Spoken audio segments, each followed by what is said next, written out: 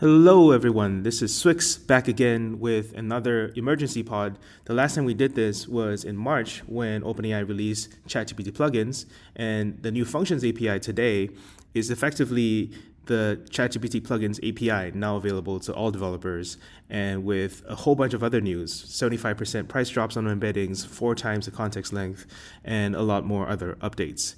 So, what we do in these situations when there's breaking news and it's very developer focused is we convene all the friends of the pod with Simon Willison, Riley Goodside, with people from Microsoft Research, Hugging Face, and Pinecone, and more that I don't even know where they work at. I think some of them used to also contribute to LangChain. But anyway, we just had all our developer friends. We had 1,400 people tune in yesterday just to talk about what they think and what they want to build with the new functions API.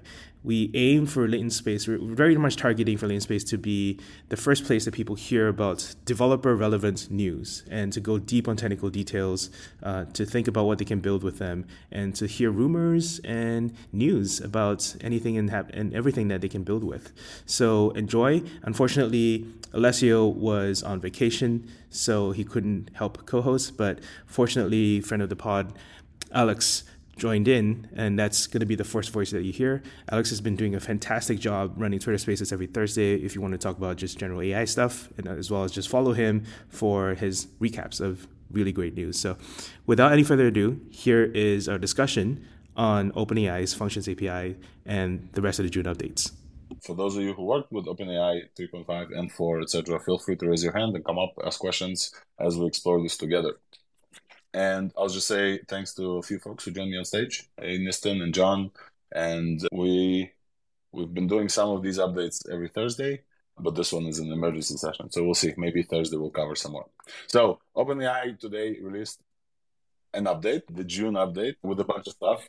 And we'll start with the simpler ones, but we're here to discuss kind of the developer things. We'll start with the pricing updates. So 75% reduction in embedding price. This follows a 90% reduction of embedding costs back in, I want to say November, December. Anybody remember that? Maybe Roy in the audience. Roy, feel free to come up as well. And we've seen kind of this reduction in cost on a trajectory to basically, being able to embed the whole internet. There's actually, I want to find this, there's actually a tweet by Boris from OpenAI that talks about approximately it's going to cost you $50 million to embed the whole internet, like all of the text on the internet pretty much. And Logan followed up today and said, after the updates of the pricing today, it's around 12.5 million versus 50 million before. Just to give like a huge scope of numbers in terms of like how fast this type of tech advances.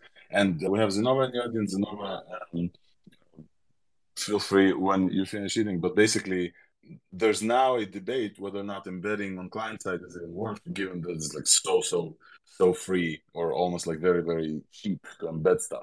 Obviously it's an API and there's concerns about using private data, but embedding 75% cheaper. Imagine that you run embeddings on production. And John, let me know if you do. Nistan, today, if you switch to this API, you basically just received a 75% like price cut for the use of a bunch of stuff. And by the Riley from Dexa here, once he joins, they do a bunch of embeddings for pretty much every podcast out there. So, just in one day, you can receive like a significant decrease in costs. So embedding price goes down significantly, very exciting. In addition to this, another price cut is the 25% for GPT 3.5. Yeah, I just want to say, so we use a lot of embeddings, so we're really happy to see that. But the thing I'm most excited about pricing-wise today is the new 16K GPT 3.5 model, because I believe it's about 150% the price of GPT 3.5 Turbo previous API pricing, or what it is now, rather.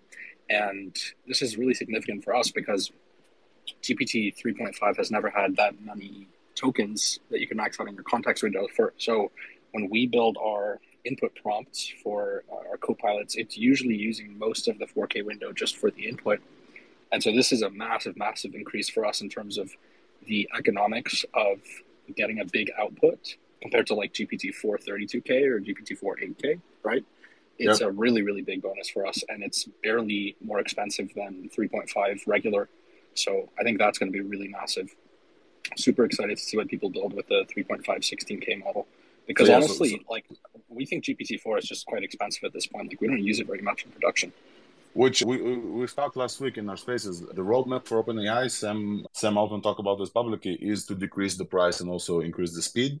But yeah, let me welcome a few more folks here. Welcome Sean, who prompted this emergency spaces. How are you doing? How are you doing? I'm doing okay. I'm moderately excited about it. I think you and I had this chat where we were trying to scope out what the impact is. And I think this is an incremental update. So good news on many, many fronts. They're shipping with a really good pace, but not a game changer in my mind, just incremental updates.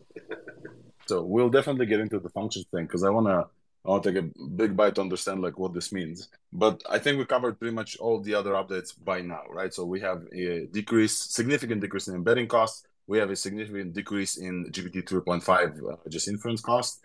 And we have a 4x larger context window for GPT 3.5, right? It used to be 4,000 tokens, now 16. Yeah, and keep in mind that people also have access to 32K GPT-4. For 4, but not for 3.5, yes, not for correct. The fast one. Yeah. So some things to call out for those people who are kind of new to long context. It's a little bit uncertain how well the context holds throughout that new 16,000 token window that you're now being given. There's some evidence to state that it doesn't actually pay enough attention to that. So a very simple way to do this is to ask it to add two numbers that would be, let's say, 100 million digits long, right? So you add two numbers. If you do that in a calculator, it would do it fine. In GPT-3 or 4, even with however many context windows it would take to embed that, it would probably not do well because it only has so many attention heads to add numbers with. So it's just kind of an open question. We're not being told any details about any architectural changes, but can you just scale up GPT-3 to 16,000 context and have that context work the exact same way as 4,000 token context? It's actually unclear. So I'll just point it out. Yeah, no, that's a good point. And we've seen this, or at least I've seen this with Claude when they released the 100K token, and I actually had like significant, like probably attention decrease, Sean, if to use your language, but significant like performance decrease in the 100K token for the exact same kind of type of data. Yeah. So we'll see. Like they just released it today. John will use this in production and tell us.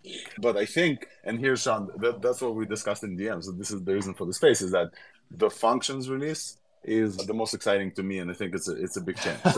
So let's talk about this for our audience. We have some folks in the audience, and Riley, if you'd like, I want to get you also to come up and speak. Totally, Riley should. All of us have tried at some point in our life to get GPT to give us back a format of some sort. We've talked about YAML being maybe less tokens count overall over JSON, and we all tried this, and I think we've all been begging OpenAI to kind of give us this tool. And what I see today is that they went step forward. So instead of just giving us, hey, we will do whatever, what was that Microsoft thingy that forces prompt into JSON? Guidance? I forgot. Yeah, guidance. So instead of just giving you like a guidance thing, they are actually kind of thinking a step ahead, as far as I saw, and saying, hey, why don't you provide us with the whole specification of the functions that you will use the output to? And not only that, give us the functions themselves. We will decide based on the user prompt which functions to use, which significantly reminds me of the plugin infrastructure. So, Sean, I would love to hear from you about the function choosing and the schema. I think you actually did a really good recap of it. The only thing I would add is that in the API, there's essentially a new role. So historically in ChatGPT, there have been three roles. There's the system prompt, the assistant, and the user. And now we have a fourth role for the function and an extra field in the API for the function response or the list of functions that are available to it. So this is effectively the ChatGPT plugins API being released to us. So previously it was only available if you paid the $20 to get ChatGPT Plus, but now you actually can turn off ChatGPT Plus because you could just access these plugins via the API. And as far as I can tell, Bing Chat is actually better than ChatGPT with web browsing. So like there's basically no reason why you should pay $20 anymore. The reason I guess I'm a little bit less excited about it is that we've had prompting techniques to shape JSON responses and to select from lists for a long time. And what probably has happened is OpenAI has built that in. They've maybe fine-tuned a little bit towards choosing that well, but they still caution us that it might hallucinate things that don't exist. So they haven't solved the core problem, really. They've just taken an existing user pattern and baked it into the API. It's great, but haven't really solved the core problem that all of us want to use it for reliable code, and it's not reliable yet. Yeah, for sure. And on the topic of formatting to JSON, Riley, welcome on stage.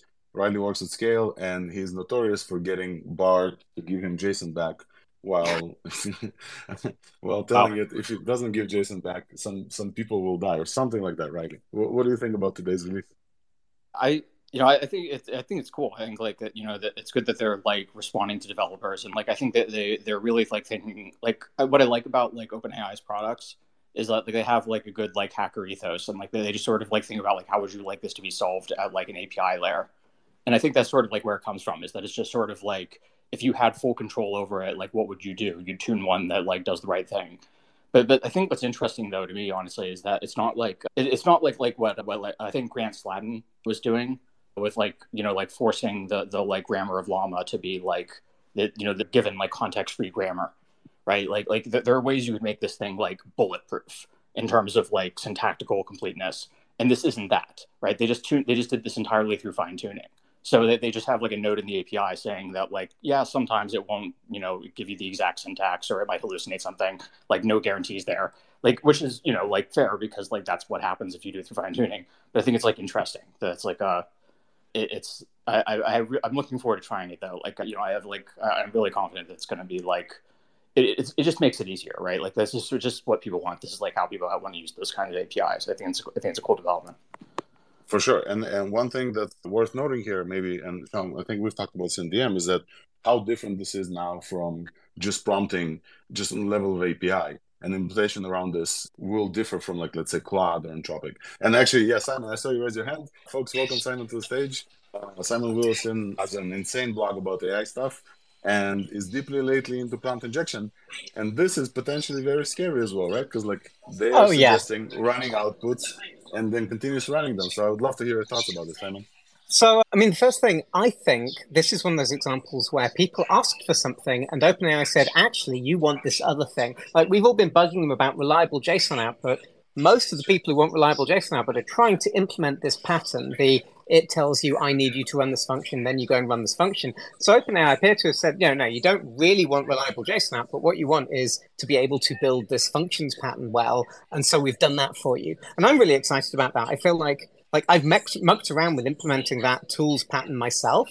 And it's quite difficult in terms of prompt engineering to convince it to ask you to run a function the right way at the right time and so on. And if they've fine-tuned the model to solve that problem, that saves me a lot of work. And that gives me a much more sort of reliable basis to build on. So I'm really excited about that. I feel like the thinking about it is in terms of more reliable JSON isn't really what's so exciting about this. It's that higher level pattern of being able to add tools into the LLM. And yeah, in terms of prompt injection, I'm excited that this is the first time OpenAI have actually acknowledged its existence. Like the documentation for these features, they don't use the term prompt injection, which is fine. It's a slightly shaky term anyway, but they do talk about the security implications of this. And right now their suggestion is anything that might want to modify the world state in some way, you should have the user approve.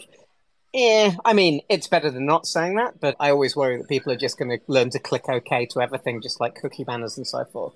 But yeah, people build, as always with prompt injection, if you're building with these things, you have to understand that problem, because if you don't understand the problem, you're doomed to create software that is vulnerable to it. Thanks, Simon. And I want to get to Eric and then talk to Sean about agents. So, folks, welcome Eric Elliott on stage. He's the creator of Pseudolang, which is partly getting LMs to kind of do what you want. And Eric, what do you think about today's release? I think it's exciting. I haven't had a chance to play with it much yet, but I'm excited to dive into it after my work day and play with it today and tomorrow and figure out what it's capable of. But just some general tips. If you guys you can just define a little interface inside of your prompts, and you can have it follow that interface. You could create an interface that's specifically for the function calls that you want to make and stuff like that. It might help it be a little bit more accurate.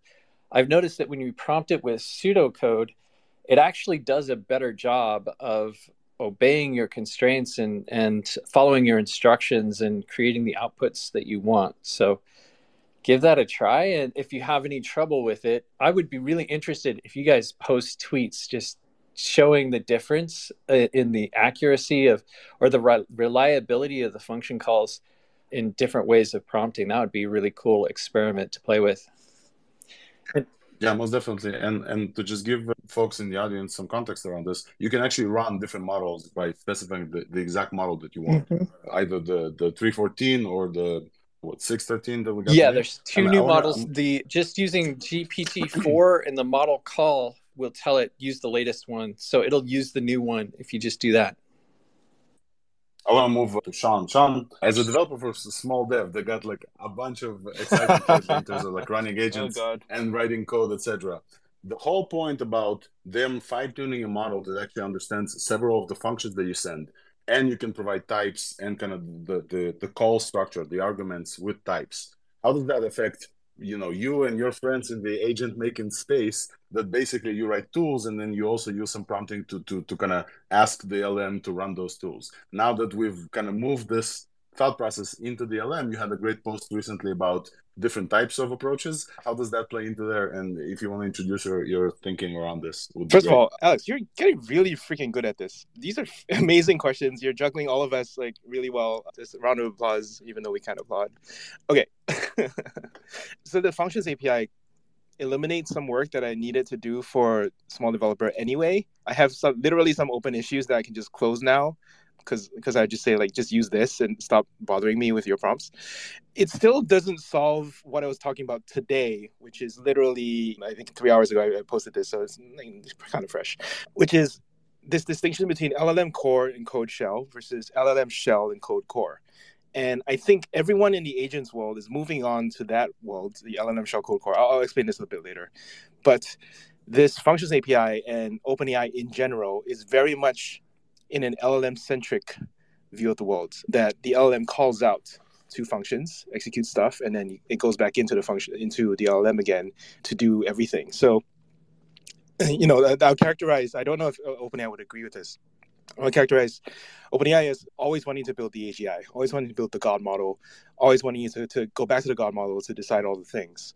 And I think the engineers who want more control, want more security, want more privacy, all that stuff, want to unbundle the LLMs, make individual components smart, but not to have it in central control. And when you see things like Voyager, it's basically using LLMs as a drafting tool to write code. And once you have code that works, just use code.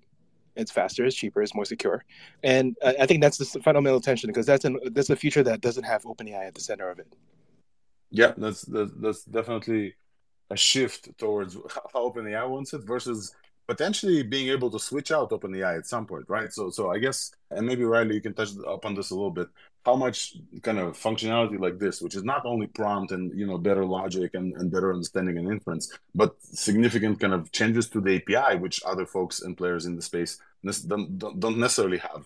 I think Google released something where like you could provide an example of a JSON output. I haven't seen anything from Claude, but Riley, I would love your thoughts here. How does this kind of differentiate OpenAI just from a developer perspective of like, this is our ecosystem, this is how we do things in our ecosystem, and if you want it easier for the model to select whatever you want, you should use OpenAI, and it's going to be harder for you to switch. How do you think about that?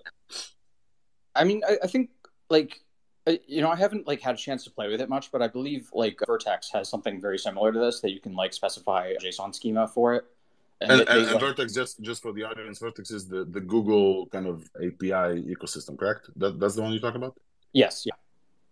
Yeah. So Google Vertex, which is like, so they're a more like developer focused offering, whereas like Bard is sort of like a consumer product. They're doing like a more like differentiated rollout of it, but it's like, but yeah, I haven't played with it much, but I mean, it's like, it's an idea that was floating out there. And I think like, I've heard on Twitter at least that they like, it was like a week ago or something like that. So, but I think it's great that everyone's, responding to like, just, this feels like a convention, right? Like this is like something that I've often explained to people many times, like how to get your code, your prompt to output regular JSON, right? And I think like, and I often like sort of like I think like it's just a good way to think about like prompts as like structured, right? Like code is very, I've heard, I forget who said this, right? So I saw somebody on Twitter that said that like, it's a mistake to think of these models as being models of natural language.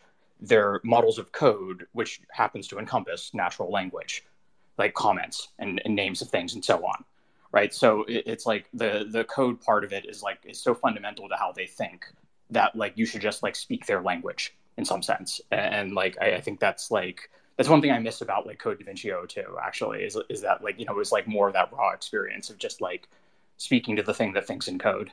But I mean, GPT-4 is great, but like I'm looking forward to like playing with this like JSON thing because like it's just a common frustration. It's one of the things that makes like a chat application different than an API, right? Like that you want like certain regularity of behavior, and I think that's really good that lots of players are responding to that. I mean, it's something that we think a lot about, at scale for like Spellbook, right? We're really interested in like these sort of structured JSON objects, and it's like. Yeah, I think it's just a good move for everyone.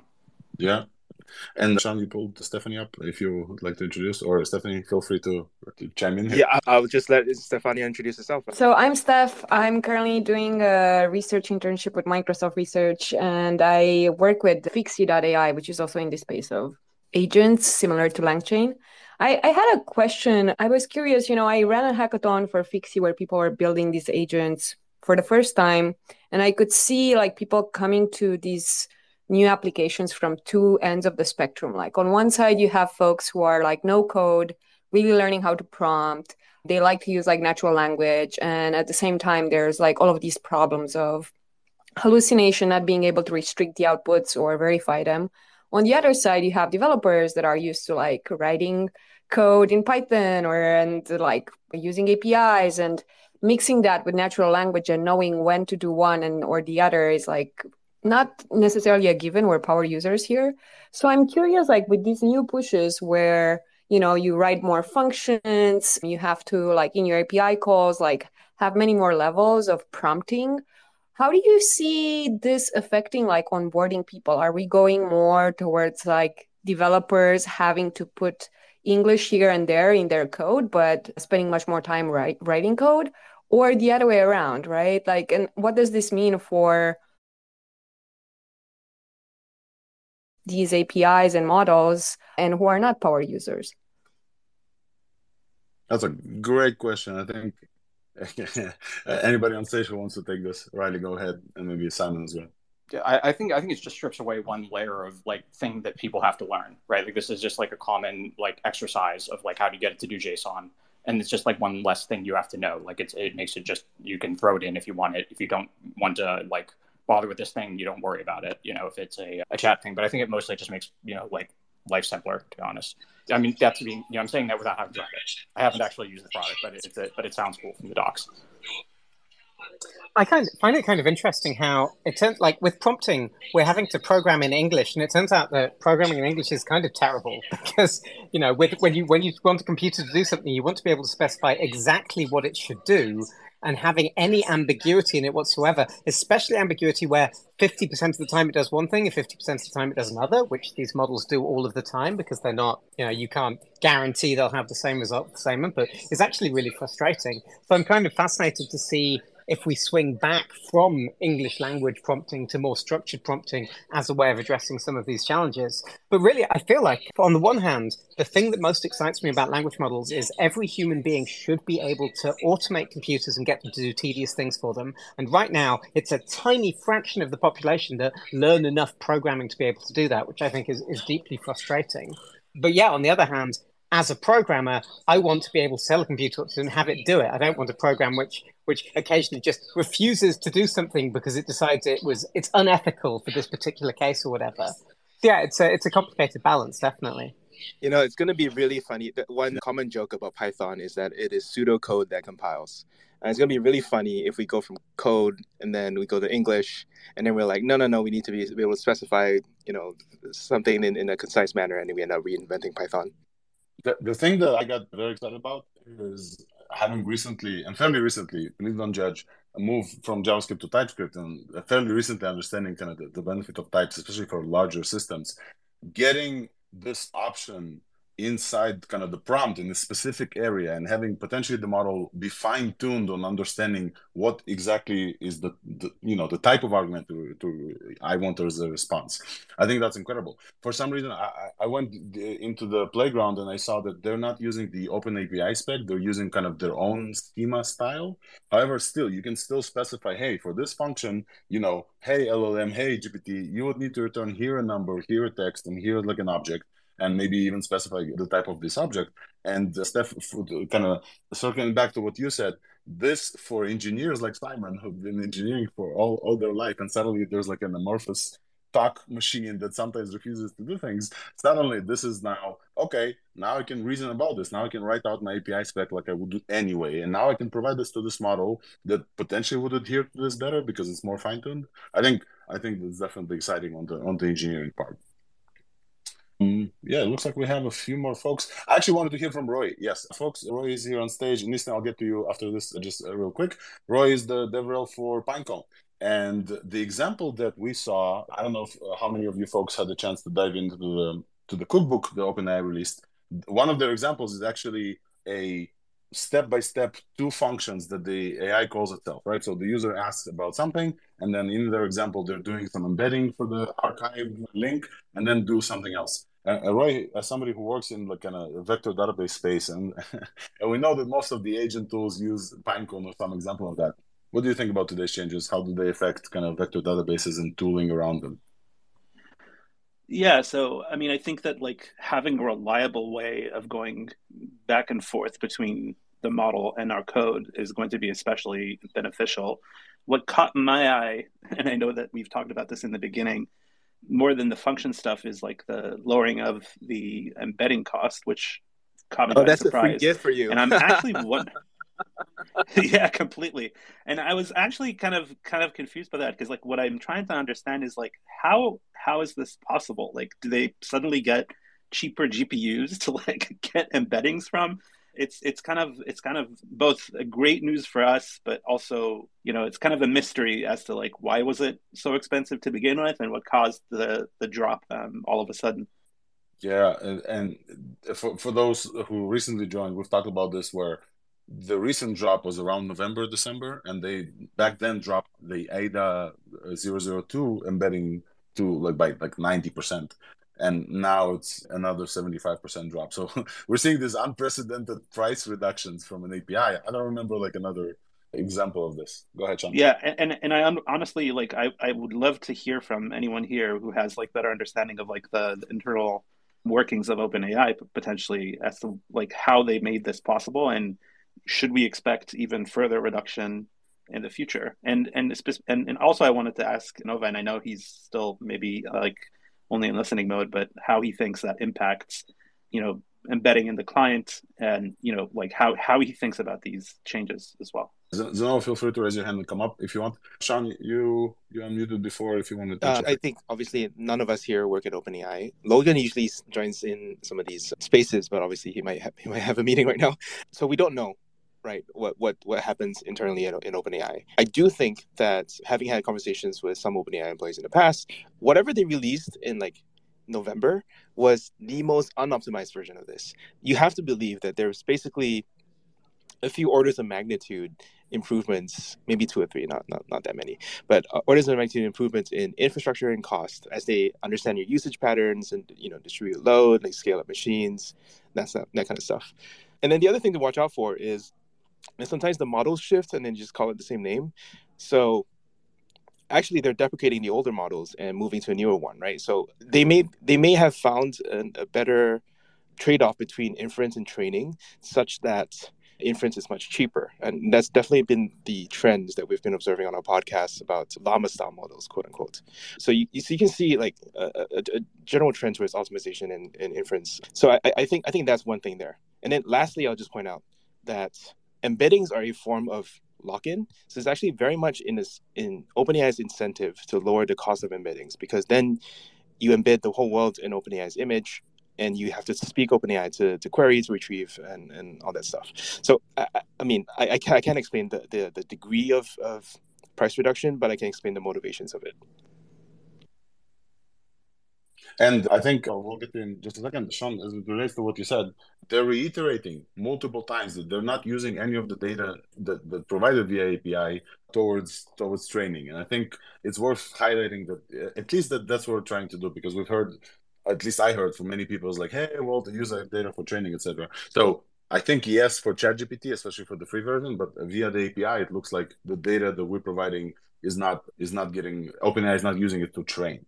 So I want to welcome to the stage Zenova. Zenova is the author of Transformers.js, recently a Hugging Face employee. And we just recently had Zenova, we talked about embeddings on client side, partly because of the same reasons, right? Because you don't want to provide maybe your production data, or maybe you want to run cheaper and faster embeddings. So Zenova, definitely feel free to chime in here about the role of cheaper and cheaper embeddings on OpenAI side, and also the lock-in into OpenAI's ecosystem versus running them on client side or in models for free on localhost. Yeah, thanks for having me. Yeah, I think there's definitely there's two different use cases for these types of things, where what OpenAI is really providing is like these very large scale. I mean, any business now that wants to embed all their data, or any project that wants to, as you've mentioned, like embed a large amount of data, they're going to benefit so greatly from these price reductions. As we have some people on the stage here as well with vector databases. I mean, it's only going to accelerate that part of the space right now. And then the other option, which is sort of what it's funny, I'm not too sure if this is like a battle between these two sides, or it's like just two different use cases, is the client side running of these, generating embeddings. And with the project I'm working on now, Transformers.js is basically running these models client side, running them specifically, the way I started it was for running in the browser locally. And I think that as I saw from a demo that was created like a week or two ago, there's quite a bit of interest running these things locally. Obviously, you don't want to be sharing some sensitive data, or latency perhaps is an issue that you don't want to make like a bunch of these requests. And then anyway, there's a few reasons for client-side embeddings. And obviously the major drawback of this is that you do not have the same like power. I mean, some of the OpenAI embeddings are 1,536 dimensions, whereas limits I've seen in the browser or locally is around like 768.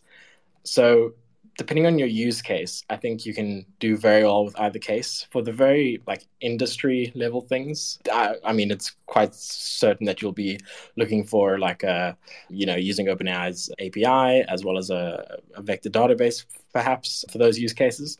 But for lesser maybe hacker type of things where you're messing around with some things, a little project that you've got going on, I definitely think like client side generation of embedding still has a role to play. But yeah, it's very, very cool that this type of stuff is happening, where these price reductions and whatnot. So and it looks like sorry, Alex. Yeah, I just wanted to say, Zenova, that I've been actually using Transformers.js in Node, which works really well. And I think that for those kind of use cases, it goes well beyond hackery. I think that there's a real case to be made for using local and open source models that don't kind of call out to a third party. And as once we can have like better open source models that are compatible with Transformers.js, the better it will get. And in fact, all of Hinecone's JavaScript's examples are going to be using Transformers.js for that matter. So yeah, that's awesome to hear. That's great. I want the panel to talk about the selection of the functions, right? So one of the things we saw today was that OpenAI essentially lets us to provide several functions, including their function definitions. So description of what the function does, and then the parameters, or I guess attributes, if we're talking about Python, and attributes types as well. And then kind of similar to what happens with plugins. If you have used plugins in GPT before and you select several of them, the model kind of decides which plugin to use based on user input.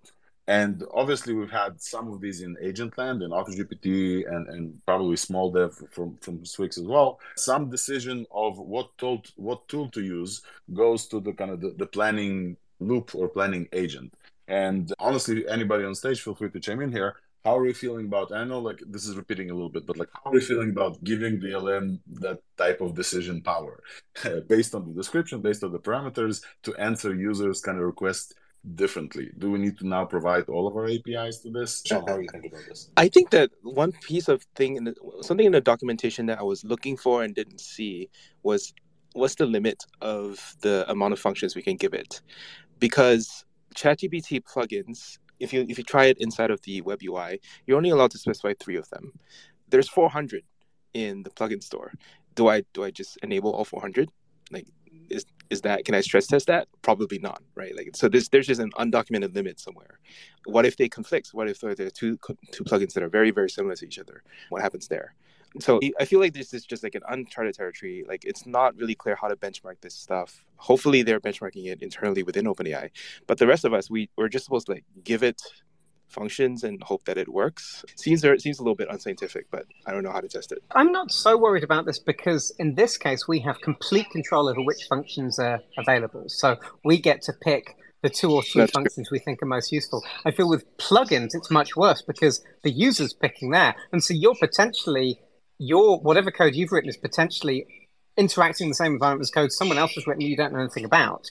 And that's the point where I worry that weird decisions may be made that don't necessarily make sense. But I feel like if you control the full library of functions that you're exposing, I think you'll probably be okay. The other thing to think about is I think it's probably going to be better to have a small number of functions where each one can do a lot more stuff. Like I've built a ChatGPT plugin where my function takes a SQL query and returns a response. And actually there's an example in the OpenAI documentation of doing exactly that as well. That works amazingly well. Because your documentation for the function can literally be, send me a SQL query in SQLite syntax, and that's it. The model already knows SQL and knows SQLite syntax. So just like 5 or 6 tokens of instructions is enough for it to be able to do incredibly sophisticated things. So yeah, my hunch is that we'll find that we actually want to only give it 2 or 3 functions, but have each of them have quite sophisticated abilities, maybe based on domain-specific languages like SQL, or even JavaScript and Python. You know, give it an eval function and let it go wild, see what happens. Yeah. Well, two things in terms of the number of functions you can add. I think it's unlimited. It's just based on the context length of your query, and they're counted as input tokens. And second thing, another idea would be that you could add you can chain this within, like you have a call before to determine from a list of functions which function is most appropriate for this use case. And then you just pass those limited set of functions. Oh, yes. No, that's a fantastic idea. Because, yeah, you're in full control of each time you loop through it. So you can change the recipe of functions dynamically as your application progresses. Yeah. So it looks like a few notes here for the folks in the audience. The cookbook, Simon, I think that's what you're referring to. The cookbook. Yes, that's a really great example. It's a great example. The OpenAI released for us to dig through and then see some examples. And so two thoughts, two things I noticed there. I think Sean, we talked about this as well. One of them is this new role for a function output. So when you provide messages back to ChatGPT kind of chat interface, there's the system role, there's the user role, and now we're getting a function role. And back there, you can provide what function actually generated kind of this output. So you can, and the format that the cookbook shows us is your user does something, you provide the GPT kind of the user query and your functions. GPT potentially chooses one, or you can force a specific function output. You can say, hey, for this thing, I want this function to run and generate a result for this function. So we don't necessarily have to give it the choice. We can just say, hey, run this function for this user input. And then once we get back a JSON output formatted per our spec, We then need to provide it back to GPT, potentially to summarize or do something with that data, which kind of plugs in also to the VectorDB retrieval systems, right? So we can retrieve something and then ask for an additional thing. And I think the decision of whether or not to run a function directly or to give it a choice is going to be an interesting one. Also, now, as I'm talking, I'm thinking about this, and Sean, please chime in here as well. You can technically provide it a function output of a function that the previous prompt didn't run, like with the user input and the system input. You could just invent the function output and provide it in that function role. So I'm really interested to see. So how you one thing that I've had an issue with this small developer is like it basically does single shot generation, and sometimes you just need it to give it more inference time, right? You need to do the tree of thought thing. You need to ask it like, rerun the code and fix it, whatever. I don't care, just do it 5 times, and then I'll take a look after you're done messing around with the errors. And so actually, like, the functions can call themselves. The functions, you can synthesize code to fulfill functions. And so I'm actually very intrigued by what Simon has raised, which is, let's just say for the very specific purposes of code generation, I have maybe 3 paths, right? 1 is generate code, 2 is test code, and 3 is like call existing code. And if sometimes I call existing code and sometimes I can call myself and have a little bit of recursion in there, I essentially have the basis of a code agent just with those 3 functions. And so you can basically, those are all the things that you're running for a very small subset of use cases, and you could potentially now provide them. Again, we haven't played with all this yet, right? It's brand new. We're doing an emergency recap, but potentially what you're saying is you can just, in every prompt now, provide all those 3 capabilities and either have the model choose them for you or force a specific one to give you the output that you need with potentially high reliability, right? So that's the part that I would love to discuss. Exactly. As well. I'm going to hand it to Steph in a bit. But yes, so I'm extremely, extremely inspired by Voyager from NVIDIA. Dr. Jim Fan, I think, is somewhere on Twitter. The core insight of Voyager is that you should use LLMs as a drafting tool to write code. And then once you validated that the code works, you never have to write it again. You can just kind of invoke it. And so you ratchet up in capabilities, and that's why Voyager was able to achieve the Diamond X in Minecraft so much faster than all the other methods. And I think that's exactly the way that we should probably code as well. And so, you just kind of do a bit of recursion, build up a skills library.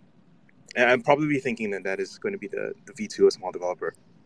I was just thinking that there's at some point a blurry line between these functions and the way we conceptualize agents, because some of these functions can be seen as agents. And I'm very curious, to your question earlier, when the model chooses which function to use, how does it do that? And how could we constrain that mapping, right? Do we have some sort of schemas based on the types that functions take and the outputs they have? Or can we actually build the retrieval into the training, right? So there's this paper from Google called Reveal that shows how they could encode and convert diverse knowledge sources, it was images and text and all sorts of other multimodal embeddings, into a memory structure consisting of key value pairs. And they did this at training time, so they have much more robust and fast responses at retrieval.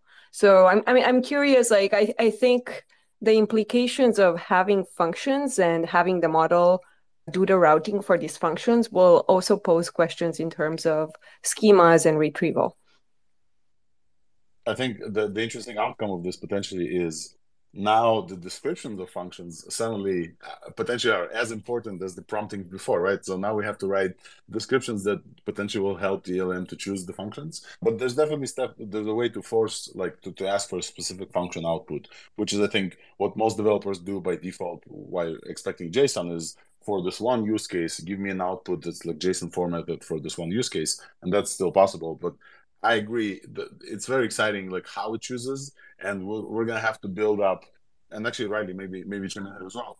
We're gonna have to build up kind of an understanding of how it would choose, right? We're gonna have to start playing again, like Riley did for a year, just playing with this, trying to see which one of those people will choose, and build an intuition of how to write proper descriptions, and potentially when the model chooses a different function.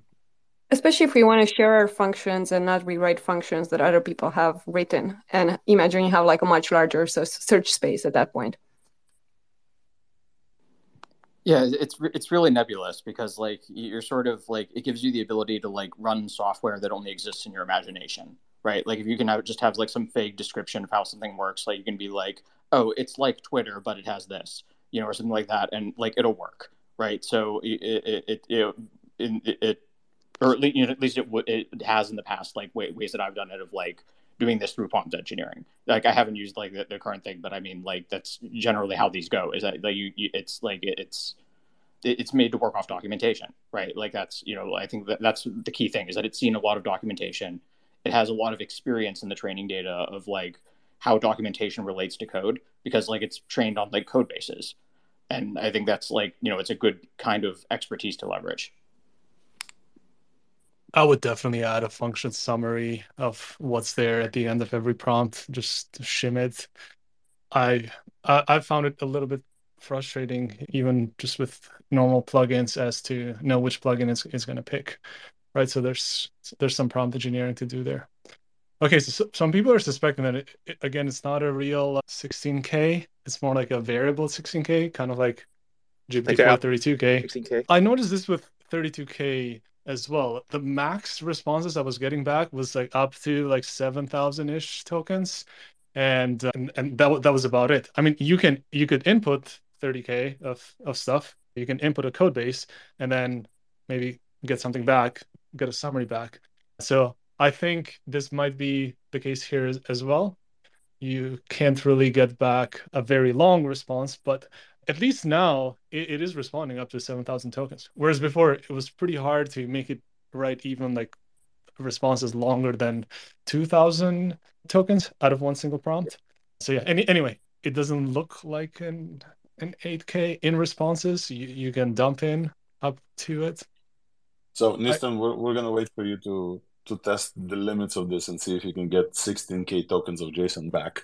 And meanwhile, I want to welcome Mayo on stage. Mayo is the Mayo, you want to introduce yourself if you're still affiliated, and let's talk about LangChain and how it already supports this insanity that we've released. Yeah, no, I was just gonna. I just tweeted probably just an hour ago. I just couldn't get the hype behind this, because for me personally, I'm looking at this as they're not saying anything new, right? First of all, in terms of the context window, when we kind of look at that, and I saw Farrell, you made a tweet as well, just saying, hey, like guys, what are they saying that's new here? So okay, the context window has gone up, but the embeddings are cheaper, so retrieval is still going to be a go-to, right? So what's the benefit exactly for this extra context window? If we're still going to perform retrieval anyway, and now retrieval is cheaper, then I don't really see too much of the benefit, unless you want to do named entity recognition. But from a QA perspective, again, I don't really get the big deal there. The second thing was in terms of the function calling, which LangChain had abstractions for that. Even there's been a lot of research papers and like LLMs and using tools as well.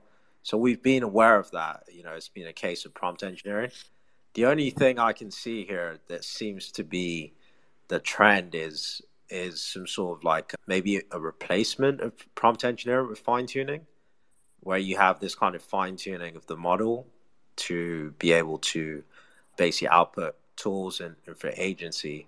So yeah, I don't know. Maybe I'm missing something here, but I just the updates just I can address at least the first part of this, and then folks on stage, feel free to address the first or second part. Thanks, Mayo. So as regards to like larger context window, the thing that excites me the most is that when you have variable input from your users, when like users can do something that you don't necessarily know the size of, larger context window just makes it easier for you to just provide all of that context into an API without thinking about in ahead, okay, I need to count tokens, etc. Now, obviously, pricing aside, you have to like obviously consider that each token has a price, and then users can go and rack up your bills. But for my examples, and by users I mean the stuff that users provide, right? So I run Targum. Targum uses Whisper to translate, and then I use GPT 3.5 and 4 to actually kind of fine-tune the translation. I just shove the whole translation transcript into the prompt, right?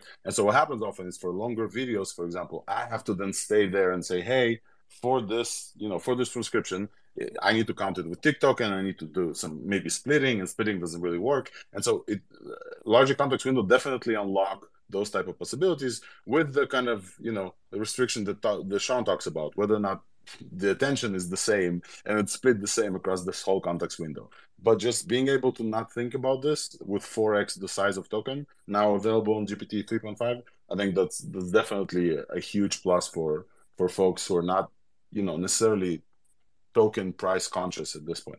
This also works well with kind of how OpenAI's documentation about plugins and building plugins for the ecosystem for ChatGPT works, right? They're saying, hey, don't shove all of your API in there. Select the 2 or 3 use cases is going to be easier for the model to use.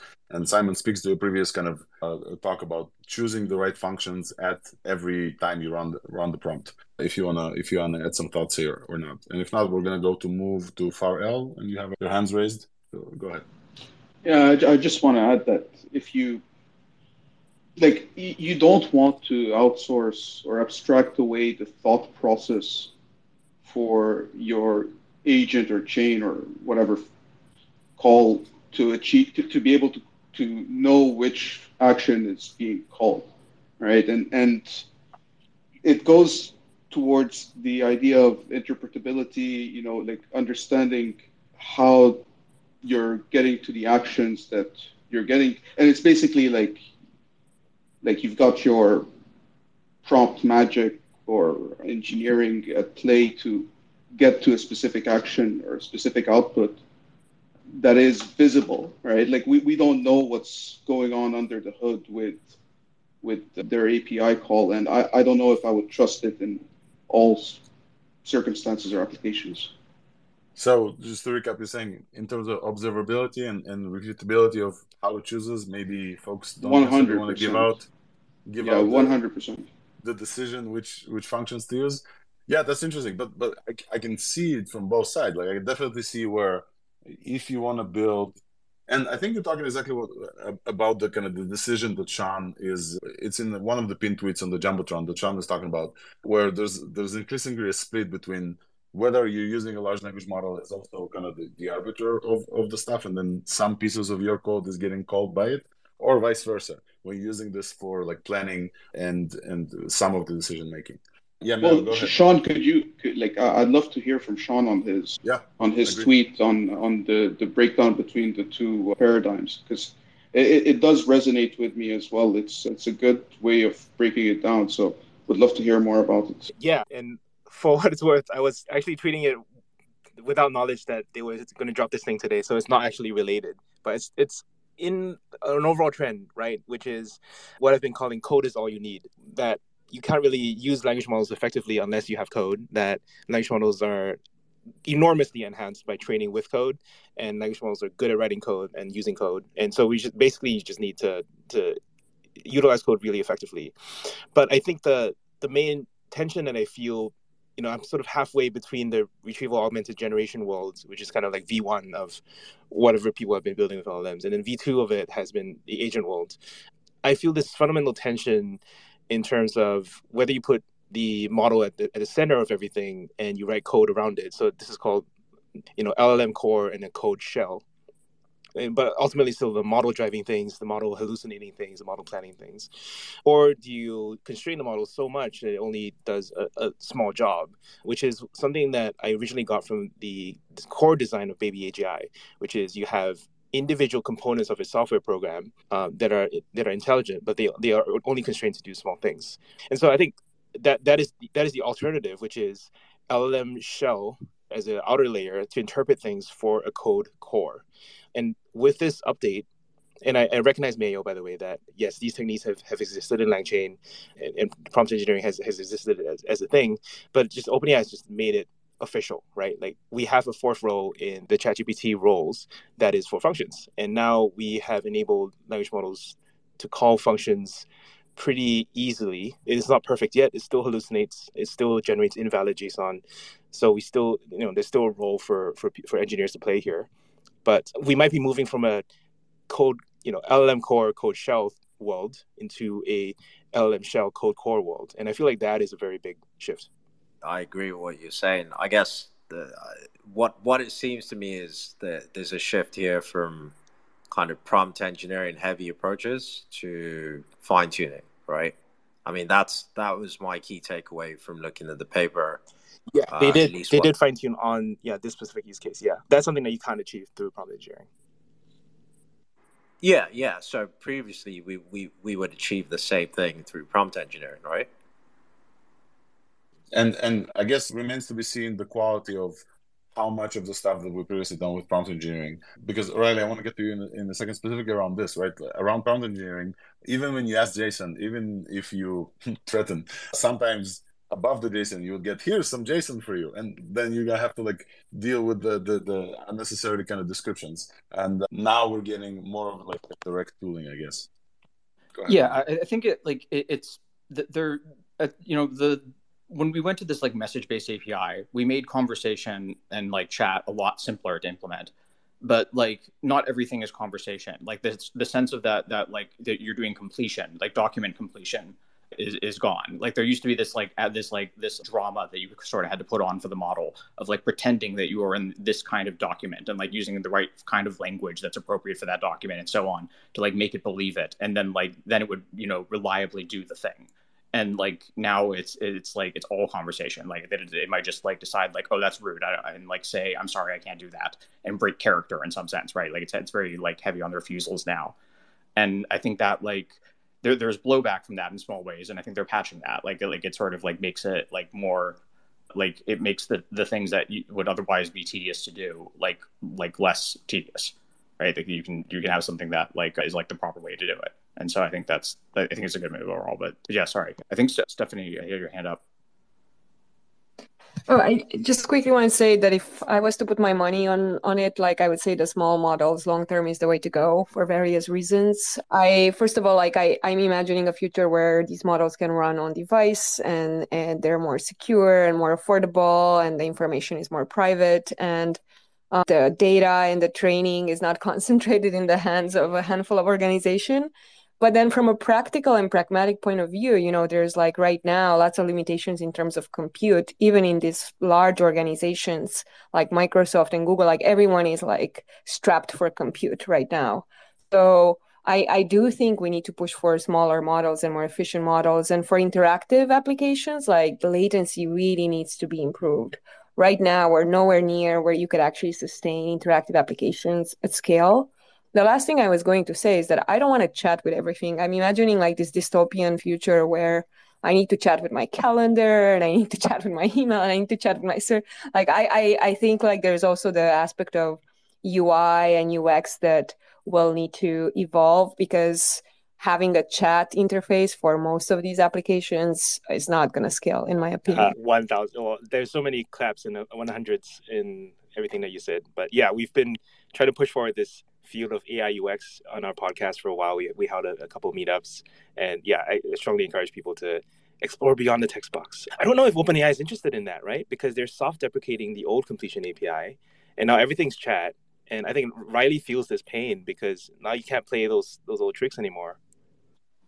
Just because they're doing that doesn't mean, I don't think they have one opinion or another. I think that we could just think of these models as reasoning engines that we can leverage and then do whatever we want with the output. And especially now with the added ability to use some form of structured output. And I do agree with Mayo. I mean, it does seem like they've basically been listening to the community and kind of adding a feature that may have already existed, but they're doing it their way, which is also okay. But that to me kind of signals that if anything, they're trying to give us more paths to create interactions that go outside of just chat back and forth. That's actually a good segue into how do you guys think these changes affect kind of what Steph just said, that people don't necessarily want to chat with everything. So even though it's still in this chat format via the API, right? So Riley was talking about the completion endpoint. Previously, you would send some text, and then the expectation from the model I think it was DaVinci, right? They would just autocomplete kind of the rest of it, like by a few segments. Since then, we moved to this chat thing, and then we saw some differences between like even 3.5 and 4, where the system message kind of applies differently. So, go ahead, right? Yeah, and like I sort of like. I mean, just to give like sort of like slight historical tangent, like when GPT-3 was first published, and like the paper came out describing it, all they described that it was capable of doing was in context learning. This idea that like if you gave it like a bunch of examples of a task, like translation or just like some like these like classic machine learning problems that you would use neural networks for, it could do them like with just from like following a bunch of examples. And they called this in context learning. And like they didn't really advertise that it was doing much more than that. They kind of like had another section of like, oh look, if you give it half of an article, it'll finish the rest of the article, and like it's funny and cool, and like but like it's good at like mimicking style, like it's sort of like the substantial thing. And those were like the applications of it, and like it wasn't warranted as something that you can talk to, right? Like that had to be like slowly and like with like a lot of innovations like engineered into it, and like RLHF is a big part of that. And like part of like RLHF is like choosing what you want it to be, and like they chose that something that is like an assistant, that there's like a general like purpose, like something like a person that you can talk to that like will follow commands, and like if you ask it a question, it'll answer it. It won't be sarcastic, it won't be rude. Like it should have like certain personality traits that make it usable. And like it's a cool idea, but like there's other ways of like doing it too, like Reynolds and McDonald like had like a paper that showed that you could beat one of GPT-3's 10-shot prompts with a 0-shot prompt by like conjuring up a little fiction for translation. So like just saying like French colon, French sentence, and then English colon like only works so well. But then they found that it worked better if you say an English sentence is given colon, give the English sentence. The masterful French translator, the masterful French translator flawlessly translates it into English as colon, and then they like hit the completion button, and that gives you better performance than giving it 10 examples of how to do translation. And like that's sort of the start of like this idea that you have to just like flatter the model sometimes, like tell it it's really good, and like like do these like silly tricks to like constrain it to the right kind of document to make like your thing work. And it's like that is going away, right? Like every version that they've like released has made it less about that. Like that there's like I had like a tweet about this once. I said that that cheerfully declaring that you're smart before working has been deprecated, right? Like every version of the model that they release makes that like less effective of a trick. And there's like a plot somewhere that shows this, but like it's that like art of it is like going away, and now it's like talking to this particular assistant, but they have control over what they want that assistant to be. Like they're sort of the storytellers, and we're like talking to one particular character in their fiction, which is the assistant. Sorry, that's my like long rant there. No, it's great. It takes us forward, and please, right, stay on this. And now it feels like we're getting a semi-third option, right? So still in this UI of like messages or chat, essentially, we're now getting like a new type of ability, which is functions, which is like you pass a function, and we still haven't played with this a lot. Like we're still here talking about this instead of running a thing. But now we're kind of getting a more fine-tuned, controlled, do the thing that you need to do in those functions versus, hey, talk to me about the thing that I need, right? Does it feel like that shift to you as well, or it's still too early to tell? I think it's fixing one of the like problems that resulted from it, and it was a big one, right? That there used to be that's like that there were ways of like getting it to be regular and good with code, and like it have things structured the right way, and like they didn't quite fit into this like you are an assistant who answers questions kind of like role play. And like so it's good that they're addressing that need, I think. But yeah, I think like it makes it easier to like do more work in this conversation UI that like so it makes you miss like completions a little bit less, I'd say. Yep, and so we'll see. Simon, I want to ask you if you're still with us about your love about the security of these things, and whether you think that the tools that we've just gotten, besides being very developer friendly, engineering friendly, and type friendly, so we'll be able to actually expect a specific response. Do you think that there's promise here to solve some of the prompt injection things that we've seen and that you've talked about? I mean, honestly, I think this is going to make things worse in that prompt injection is kind of doesn't matter if you're just playing with a chatbot that can't actually do anything. It only becomes dangerous when you hook them up to functions that let them do things in the world. And this new thing reduces the barrier to hooking it up to functions by an enormous amount. So my intuition is that people are going to charge straight ahead, hook it up to all sorts of things they shouldn't have, and have all sorts of nasty things happen as a result.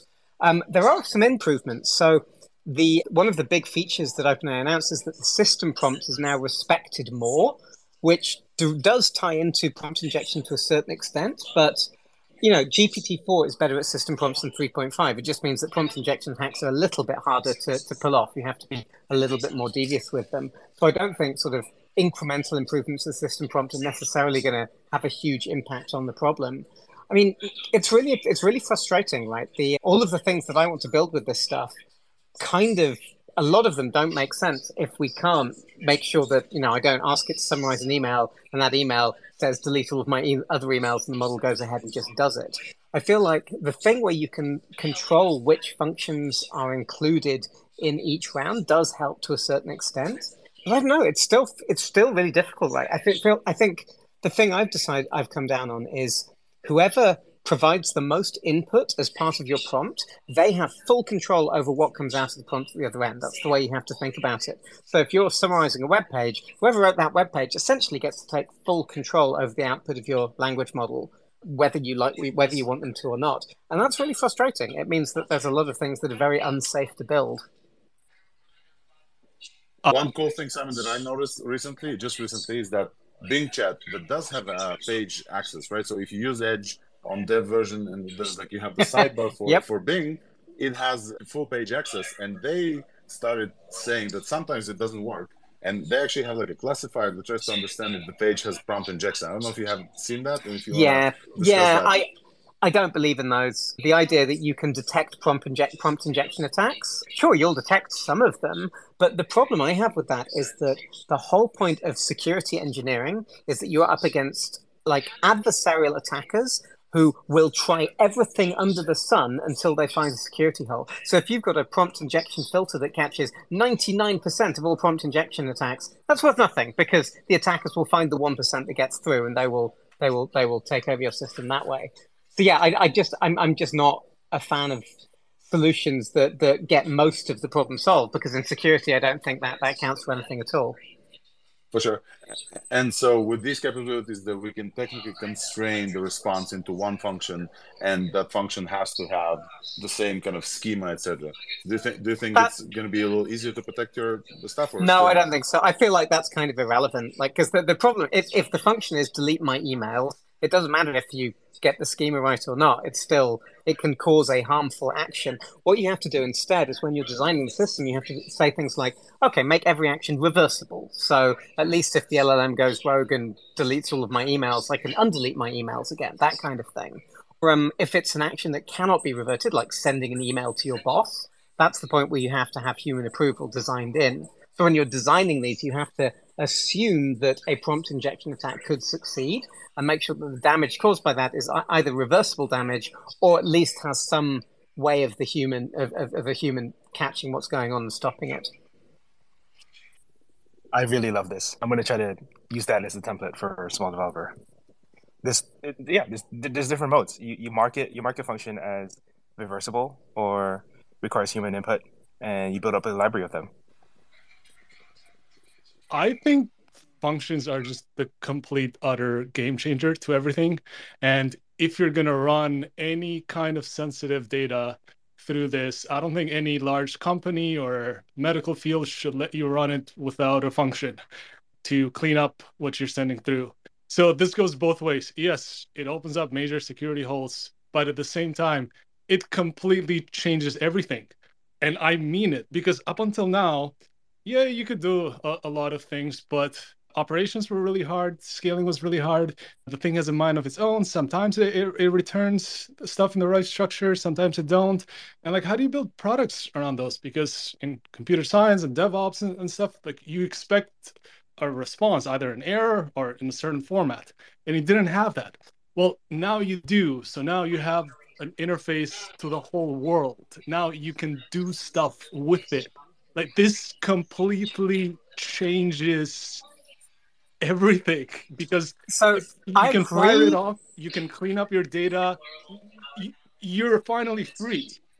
I agree with Listen, I everything love you've your just said. statement. Go ahead, Simon. Go I ahead. completely agree. And yet, the security implications are still terrifying to me. But yeah, no, I'm super excited. I have things I'm going to build on top of this, but I'm going to be very careful about them. And I think the reversibility, especially, like I want to build things that let people clean up data, like have a conversation with your data to clean it, because everyone who works with data says they spend 90% of the time on cleaning and they hate it. So great, I want to solve that problem, but I want there to be an undo function precisely to protect against some of the things that could go wrong.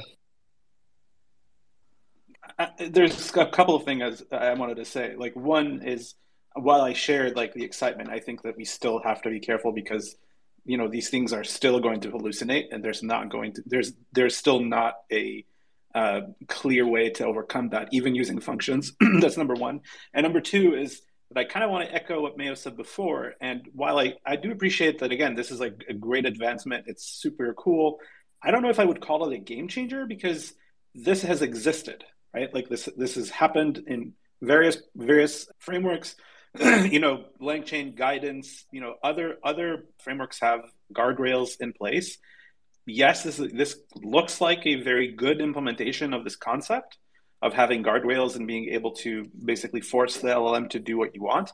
And yes, it's very, you know, it's beneficial to all of us that OpenAI, that owns these models, actually put like some effort into fine-tuning their own model so that this works really well. But I just want to curb the enthusiasm a little bit, right? To just say, like, this isn't like, you know, earth-shattering, and like we haven't seen anything like this before. The same could be said about ChatGPT, though, right? When ChatGPT released, folks are like, well, this is just prompting, and this is just sending the same like back and forth, you know, text. And then yet ChatGPT was the first product that got to like 100 million, whatever. Sure. Let's see how the adoption goes, right? I mean, the second all of us drop from this space and then start actually coding with this, and then we'll come back here and then we'll see. Go ahead, Simon, and then I want to hear from Sean and Steph. I just want to say, for me, until today, the functions thing was always a hack, right? You could get it working on top of language model, but you had to do some pretty weird prompt engineering and mucking around to get that to happen. And now that it's part of the core platform, it feels so much, the friction involved in getting that working feels so much lower. I'm no longer afraid of it. You know, I was kind of cautious of doing this trick in the past because I knew there were so many ways that it might break. Now that I know that OpenAI have fine-tuned a model for it, I feel a lot more confident in using it. So I think that makes a big difference. I want to say thanks for everybody here on stage sharing with us, like exploring with us, Simon and Sean and Riley and Liston and Zenova and Pharrell and Mayo and Steph and Roy and so many great folks here discussing kind of these late exchanges that are definitely exciting. Potentially, if you're siding with Liston, groundbreaking and earth-shattering, which I tend to agree, and this was the reason for the space with Sean. We discussed this in DM, and we brought a great panel of friends to kind of discuss how big this is. And I think now that we're hitting like an hour and a half, I think we're here. Let's do a fairly quick kind of discussion about what are we building with this new tool that we have. So I'll let Steph go, and then let's maybe everybody feel free to unmute and kind of have an unstructured debate, and then we'll kind of close this out because I'm losing my voice. And although this has been fun, it prevents all of us from going and actually playing with these with these new tools. So Steph, go ahead, and then feel free, folks, to chime in and say what are we building with this. I just wanted to give a shout out to Leon and his team. They just launched Garak, which is this tool for a security probing for LLMs, and it has an auto red teaming function. So that might be interesting to check out. But one thing that I was thinking about while Simon was talking, and I read your blog post on prompt injection, and you know, on one hand, we want to have more people exposing these vulnerabilities and maybe sharing their code for red teaming and their examples at the same time that is helping people who want to abuse like these models and functions. So it's a tricky one. I'm curious how you're thinking about it. And I had a parting question as well, which is what are we going to ask next from OpenAI? What is missing and what would make our use of the technology of the API better? So this is a really interesting ethical question. It's like all aspects of security research people talk about responsible disclosure of security vulnerabilities. The frustrating thing with prompt injection is we don't have a fix yet. So, normally if you find a SQL injection hole in someone's website, you quietly tell them about it and they patch it and then everything's fine. With prompt injection, seeing as there is no known way to fix these problems, I kind of feel like it's on us to make sure people understand before they build systems that are vulnerable to them.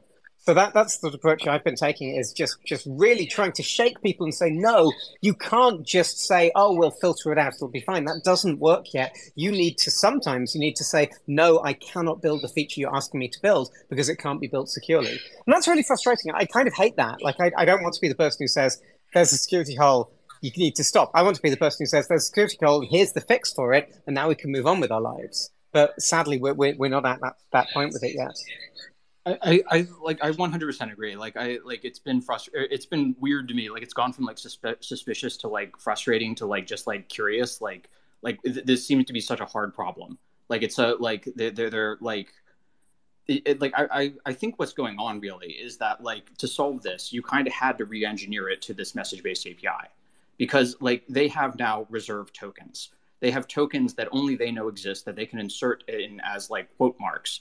And they can have things like a system message. They can tune it in a way that it actually, like, like if you could peer into its brain and see like what circuit is it implementing, it's something that pays attention to the system message in the right way, that it like understands the difference between what like the OpenAI customer told it are instructions and what the user told it. And like, I think that's progress in the right direction of like that. It's like a sensible, like, it makes sense to me, like as an outsider of like, that's how you would like go about addressing this. But it's just like, it's a big change. And so, like, I think they're moving towards it, but it, like, speaks to just, like, what a hard problem this is, because, like, it is since May, I think, since, like, a preamble, were the original, like, discoverers of it, in May. And so when they put it in, responsible disclosure.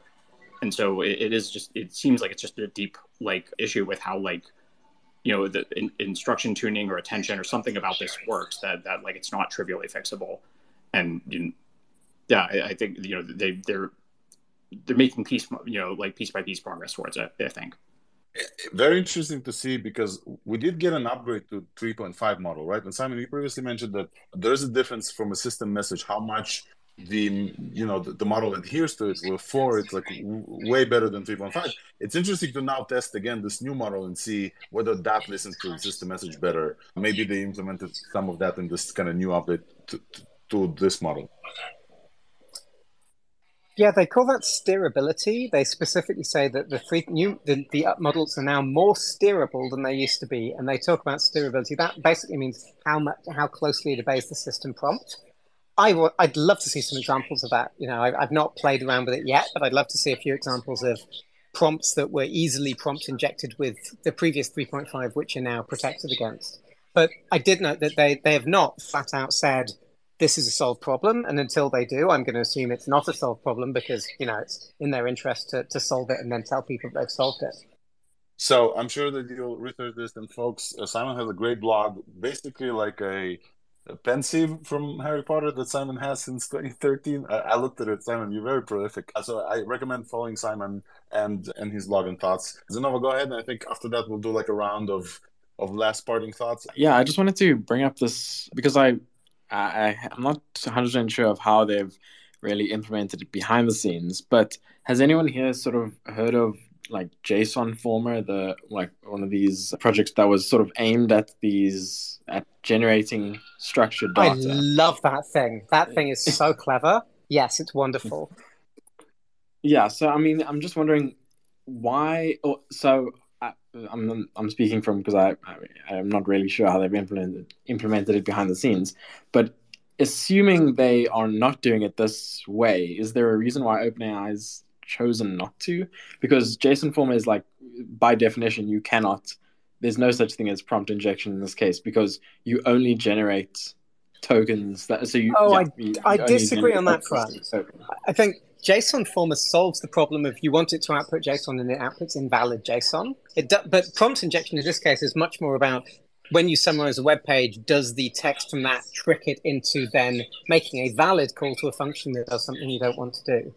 But yeah, JSON Former. Okay. So my hunch on JSON Former, I wonder if they just haven't had time to implement it yet. It's quite a tricky thing for them to, because the way JSON Former works, people who haven't seen it, is it basically injects extra logic at the next token prediction thing. So it knows that if you're doing JSON, you've just done a curly bracket, the only token that can come next is a double quote.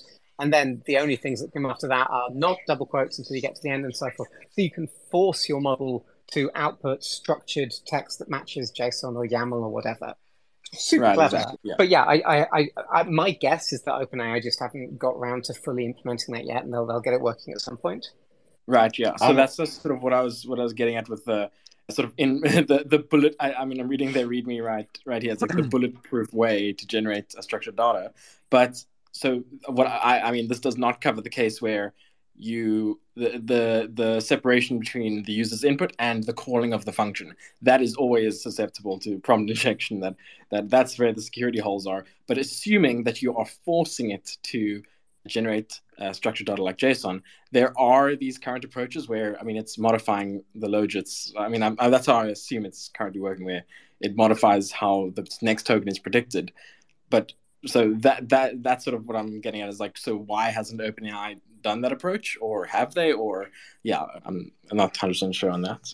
Yeah, I think the thing about these spaces is we don't have Logan here or anybody from OpenAI, and when we do, they don't necessarily are able to tell us what they're using. Go ahead, Riley.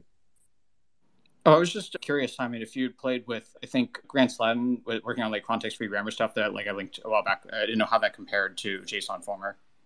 I think it's the same exact trick, just even cooler, because his thing, you can give it any grammar you like. Forget about JSON. It's anything that can be specified as a grammar. I think he posted the idea that he'd like to be able to upload a WebAssembly program to OpenAI, to the OpenAI API, and say, run this to pick the next token, which I think would be freaking incredible. That's an absolutely brilliant idea. Yeah, that's cool. That's really cool. Well, maybe just go around and say like what we think should be built, or take a page from Steph. What do we want OpenAI to ship next? Yeah, this is, some people from OpenAI will definitely be listening to this. So here's your chance to do your pitch for what they should build next. Go ahead, Steph. I was going to say I would love to have knowledge graphs and be able to have better retrieval. So, this idea of like training with retrieval in mind, and like not necessarily relying on vector databases. Like that's something that I would love to see in the future. Simon? I want widgets in ChatGPT. I think chat is a terrible interface. I would like to be able to build it like a ChatGPT plugin that could say, now show them a map. Now ask them to pick something from this list of options. Things like that. Just let us go beyond just having people type text to us. Indeed. Zenova? I want like a 30B model that's open source from them. I don't mind if it's like a Llama license. Open source. Okay, got it. Yeah. Just some model you can mess around with. That'd be nice. All the class. Please, guys, ADB, if you can do that. So like, what maybe we should train like GPT 2.5. Like just dial it back a little bit. Zenova or FAR-L? I mean, I'm sort of on the open source, coming from Hugging Face, So, but I, GPT 2.5. Let's go with that. Yeah, honestly, I'll just I just want 32K GPT-4 with 75% or 80% cost reduction. Come on, you'll get that next month. Dream bigger. I really hope so. I'm good otherwise. I'm very curious to see what we'd be able to build with these new functions, and specifically combining them with agents. I think the opportunities there are pretty amazing. It's definitely gonna make life a lot easier. And yeah, of course, if we could have like some more open source models, that would be awesome. And Python's going to have a chance for us to, or at least for folks to test these out, right, Roy? You want to tell us about the hackathon? Oh, sure. We're holding our first virtual hackathon on June 19th to the 26th. 100K in prizes. It's going to be super fun. It's going to be held in Kumo Space. And we invite you all to attend and show us what you got. 100K in prizes. That might be the highest I've yet heard for one of these virtual hackathons. That's pretty cool. Mayo, and then Alex, and I'll go, and then I'll have Riley give the last word. So Mayo, go ahead. Yeah, open source, 100%. I mean, it's good what they've done, but then, my mind just goes to, how can this be applied to open source, right? What they've just pulled off for the fine tuning. How can we apply to open source? So, yeah, I'd love for them to, start to be open, as it says in their name, right? Yeah, they should just rename at this point. How about you, Sean? How about you? Oh, well, okay. So, yeah, obviously, you want things for free. They're not going to give it to you. End of story. I'm just very interested in Franken models. I'm very interested in what Simon has been sketching out in this space, which is essentially using them to call still smaller models, but that do very specific things, but can do a lot of things. And so I'm interested in essentially just kind of rewriting my developer agent to do that kind of routing and explore the possibility of recursion. And when I have more information about that, I'll report back. That's great. I want to just before we go, I want to call out Tom has a podcast called Latent Space, so definitely check it out. I'll be posting the recording of this. Yeah, I mean this is awesome. This is great. Everybody chipped in. Yeah, you have the developer perspective. This is what we want. Yeah. Awesome. We also are going to drop our I think the first ever interview with George Hotz on Tiny Corp, and I'm very excited about that one. Make sure you don't miss that, because AMD is lagging behind NVIDIA, and George is working in that space, and potentially some exciting things to come. He had this email with Lisa Su and went back and forth. It was very dramatic, and nothing where George is boring. Yeah. So Riley, go ahead. What would you want from OpenAI? I think the thing that about this whole release is that it's as cool as functions are, they're I think the real thing that might be more important in the end is just this march towards lower prices and bigger context windows. I think there's a lot of unexplored stuff to do with big context, and there's a lot of possibilities that are opened up when things are just cheaper, and you can put in redundancy checks. You can have secondary prompts that check the work of the first prompt. You can engineer reliability around the parts that you need. So, I mean, it's hard to overstate just how good it is that just the stuff's becoming cheaper. And Riley, I saw that there's a webinar coming up, and then you're going to teach advanced prompt engineering. You want to talk about this for a sec? Oh, yeah, sure. So Scale is on July 15th, and I think we've already closed applications, unfortunately, but womp. On July 15th, we're having a hackathon, and I'll be giving a talk on prompt engineering there. And last time we did this, we did a replay, I did the talk again for a webinar. So I expect we'll probably be doing that again. So I want to thank everyone here coming up to the stage. Here's my request for OpenAI. I want the Vision API as fast as possible. I've been mouth-watering on the Vision API. Today, Mikhail Perakin from Bing confirmed that already 10% of Bing users get access to the GPT-4 Vision API. And I participated in an interview with the founder of Be My Eyes, who are currently the only people in the world who has access to Vision API, and that was a great conversation.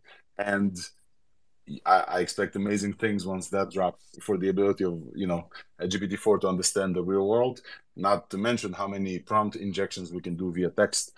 But that's a conversation for another time with Simon and Riley. But I definitely want to thank everyone for coming here. This has probably been the biggest space that I've ran. So thank you, Sean, for prompting this, and everybody who joined. Hey, yeah. And now we're going to have some time to go and play with these models and new techniques. And hopefully we'll see you guys again. The last plug I'll say is that I'm doing spaces every Thursday. Many of the folks on stage here join. We talk about latest updates. This was an emergency one. And glad to hear that Sean is going to compile this into a podcast. So definitely subscribe to Latent Spaces. But everybody, thank you for joining. And go play with the new cool tools we got. Let's go build.